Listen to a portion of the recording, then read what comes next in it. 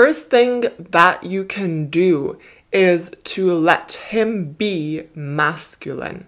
A huge feminine secret is to be in your feminine. So let me elaborate. Nowadays, I feel like women have to be, or feel like they have to be, much more masculine, simply because of society's pressure on women.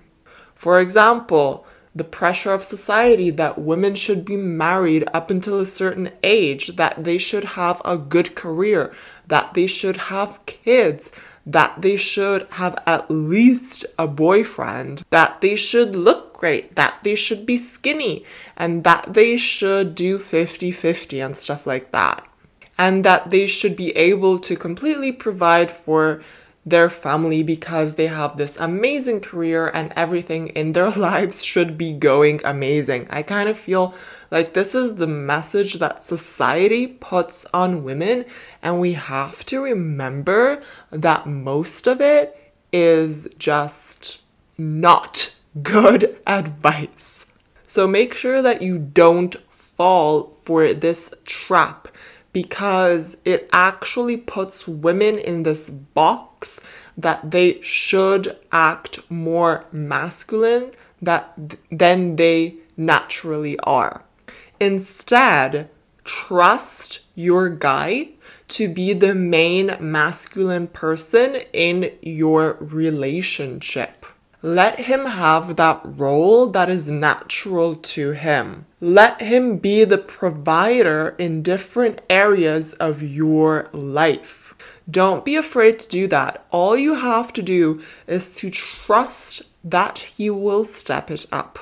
During that time, you should be in your feminine. Some women find it hard to be on that receiving end and instead pursue and initiate in order to make the relationship work. The second thing that you can do is lean back. Leaning back is another very big feminine secret. If you feel like you're the type of woman that has grown up feeling like she needs to control everything, this might feel very difficult for you. However, it is a true feminine quality, and it will actually make a man want you more because you will put more trust in his hands. So lean back and see what he does. A high-value man will take the lead because it will feel natural to him. He will take the lead and ask you out.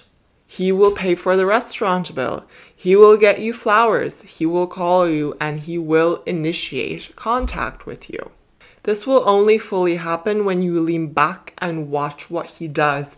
If you are, however, already in a relationship where you feel like you're making it work or you're being more controlling, leaning back might take some while in order to see results, in order for your guy to step up. He will step up if he is a high-value man. So if you're new in a relationship or in the dating stage, set the standard of leaning back in the start of the relationship. That way he will be used to it already. I even used to do it this way. I would let the guy lead the conversation, and that way I would see if he is actually a true alpha type of guy, if he's a high value type of guy. An alpha type of guy who is interested in you will ask you questions and he will gladly lead the conversation. A high-value man would act confidently. He would not be intimidated by a woman who is leaning back and acting confident herself. A low-value man would feel intimidated. A high-value man would fight for the woman's attention and lead the conversation if he is really interested in her. If you haven't already, make sure you subscribe to Greta's YouTube channel right down below by clicking the subscribe button. Also, big announcement, Greta has launched her book, which is called Devoted Relationships. Make sure you get the book. You can get it by going on her website. It's an ebook. I'm sure you will absolutely love it. I loved reading it. I really, really did enjoy it, and I really do recommend. I think you can learn a lot. So go ahead and check out the book. The third thing that you can do is to let him take the lead. I remember being picked up from the airport by a guy. He simply ordered a taxi so that I would be picked up from the airport and driven to my house. I remember being picked up from work and being driven to my house by a guy that I was dating. There are men out there who definitely do these types of things, and they're glad to go the extra mile. In order for them to do that, you have to let them take the lead. Ask yourself and be honest with yourself.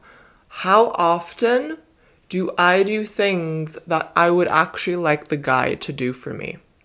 How truly feminine am I? When do I act masculine? When do I act feminine? And what are the actual situations? How can I act differently? Analyze that for yourself. Ask yourself, how often do I let the guy lead? Probably not often enough. The fourth thing that you can do is to take the attention off of him. Remember that it's extremely masculine to pursue a man. If you've been following Greta's channel, then this is not new information for you. You should already know this. It is very attractive for a man when the attention is not on him, and when he actually needs to fight in order to get your attention. That will actually make it more interesting for him because you will seem like a challenge. You will see him calling you and reaching out to you. The reason why pursuing a man never works is because it's not your job. Step back, like I mentioned, and be in the feminine by being on the receiving end of things in your own relationship. And if you are not doing that, then start doing that. It might take some time for the guy to make the transition, but it will happen. At the end of the day, you want to have a partner who is allowing you to be on the receiving end because he is the provider.